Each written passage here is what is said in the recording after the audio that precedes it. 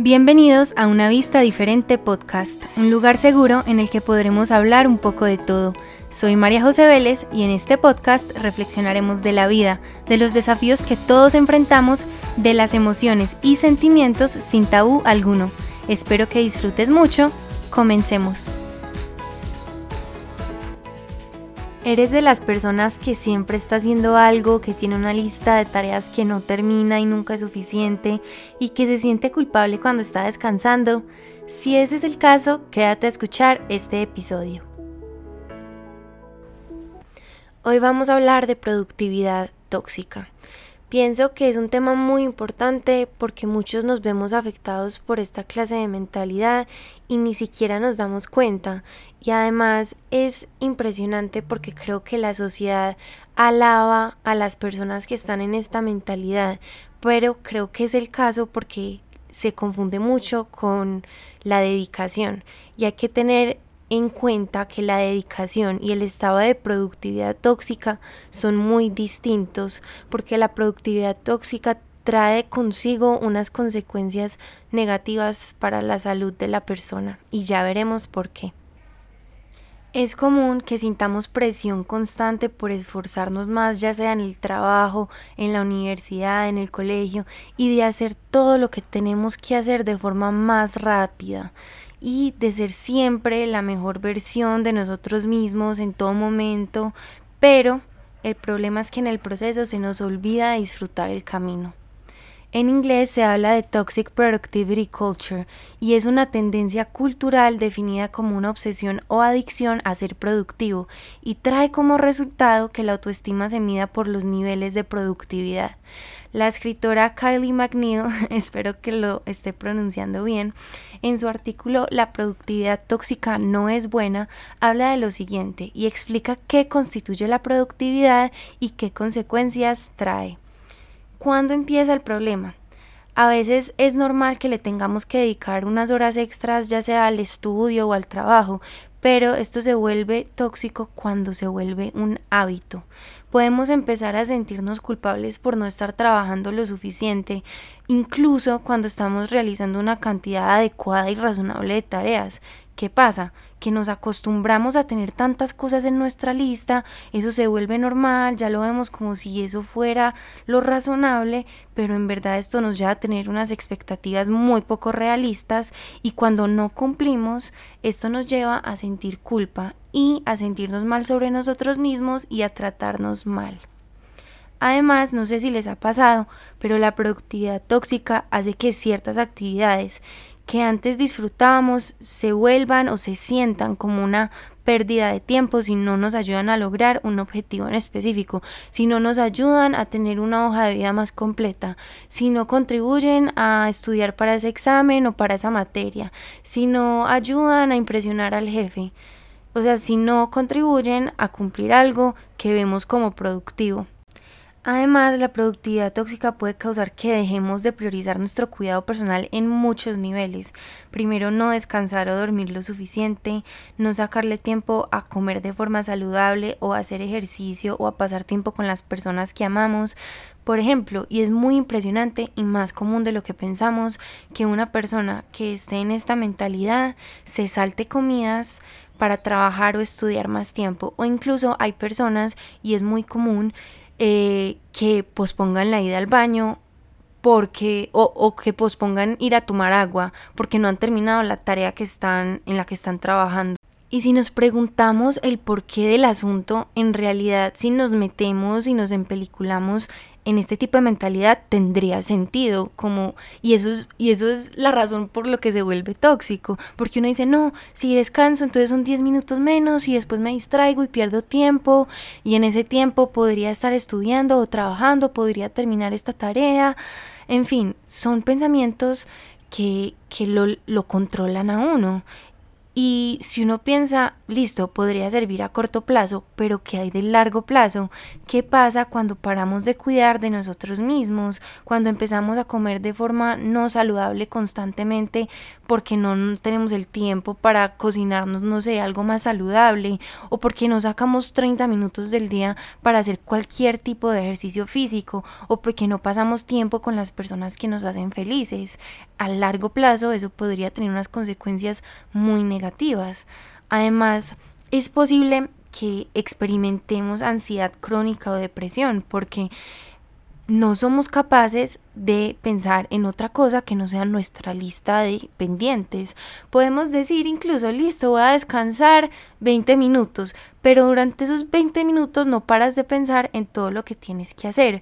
O por ejemplo, cuando uno se va a dormir y uno no es capaz de quedarse dormido porque simplemente piensa en todo lo que tiene por hacer, como, ay no, tengo que terminar esto y después esto y no he hecho esto. Entonces se vuelve un ciclo sin fin en el que tampoco disfrutamos nuestros descansos, y la depresión también podría llegar a ser el caso si nos alejamos de las personas que amamos y si evitamos las actividades que nos dan felicidad, que nos dan tranquilidad y que nos hacen sentir placer.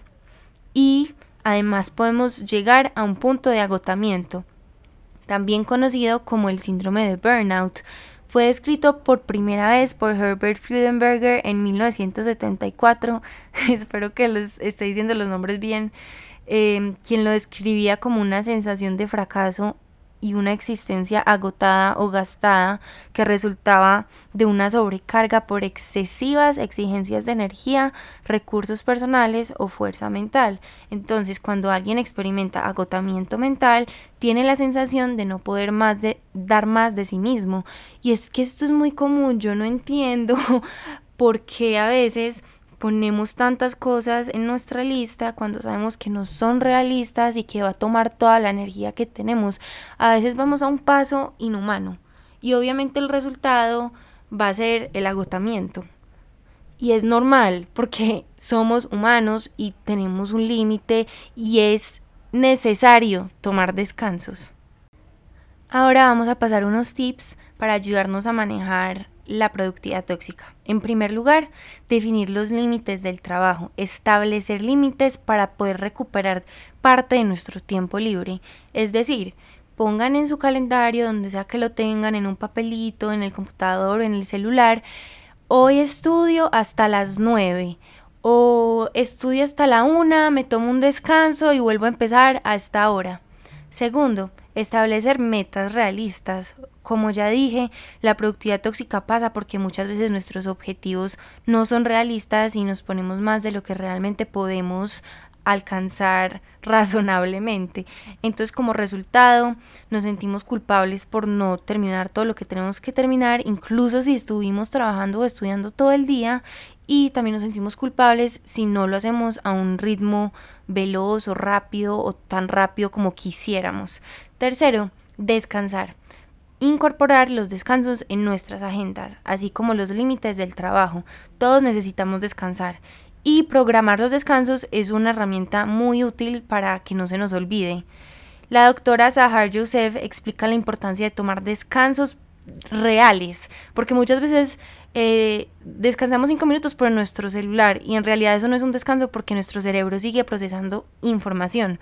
Entonces, durante estos momentos, durante estas pausas activas, es mejor no leer, ni escribir, ni estar en redes sociales, sino, por ejemplo, dar una caminada rápida por tu apartamento, por tu casa, en el jardín del frente, o ir a la cocina rápido como por un snack, por comer algo rápido, por tomarte un vasito de agua, o escuchar una canción que te dé mucha energía, saltar en tu cuarto, mover tu cuerpo de alguna forma, como un tipo de actividad física que te suba la energía. Y simplemente sí pararse de donde sea que esté sentado y trabajando y cambiar por lo menos 5 o 10 minuticos.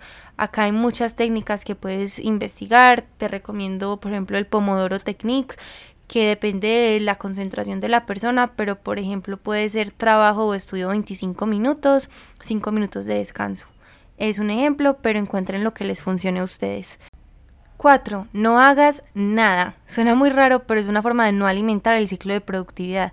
Reserva tiempo para hacer actividades o no hacer actividades, pero que no estén direccionadas a satisfacer un objetivo en específico. Es decir, lee una novela que no tiene nada que ver con tu carrera, con tu trabajo, ve un episodio, haz ejercicio, tírate en un sofá a pensar, mira el atardecer, no sé, lo que se te ocurra. Y 5, aborda tus sentimientos subyacentes. ¿Esto qué quiere decir? Y acá les recuerdo que es sumamente válido acudir a un psicólogo. Es que la productividad tóxica puede derivarse de algunos sentimientos como el miedo al fracaso, el síndrome del impostor, una baja autoestima, sentimientos de culpa por no ser o lograr lo suficiente y comparaciones con otras personas. Además, y relacionándolo personalmente, cuando estamos inmersos en esta productividad tóxica, pienso que no hacemos las cosas con pasión, con amor, sino que las hacemos con un nivel de ansiedad tan grande que no nos permite disfrutar lo que estamos estudiando, lo que estamos aprendiendo o incluso el trabajo. Entonces, definitivamente, trabajar con eficiencia no es lo mismo que con intensidad. Uno puede ser muy eficiente sin estar exhausto y sin tener que estar sentado en un escritorio las 24 horas del día. Entonces hay que recordar que que el trabajo intensivo no es sostenible a largo plazo. Y lo que puede empezar a pasar si nos sobreestallamos de esta forma es que midamos nuestra autoestima por cuánto podemos hacer y qué tan rápido, y que nos sintamos culpables por perder el tiempo en actividades que antes disfrutábamos. Recuerda que no está ni mal ni bien sentirse de determinada forma y que tus emociones son válidas. Y lo más importante es que no estás solo ni sola. La productividad tóxica es algo que experimentan muchísimas personas y es muy común. Lo importante es que tengamos conciencia de ello para poder ir trabajando paso a paso, porque tampoco es fácil de un día a otro simplemente dejar esto atrás, y es un trabajo constante que debemos hacer. El reto de esta semana, si te sientes cómoda o cómodo, es sacar tiempo en tu agenda para hacer una actividad que te trae mucha felicidad y que no has hecho en mucho tiempo por temor a no tener tiempo. Entonces recuerda, eres inteligente, eres capaz y eres fuerte. Muchas gracias por escuchar y hasta la próxima. Espero que hayas disfrutado este podcast y te invito a seguirme en la página de Instagram @vd.podcast.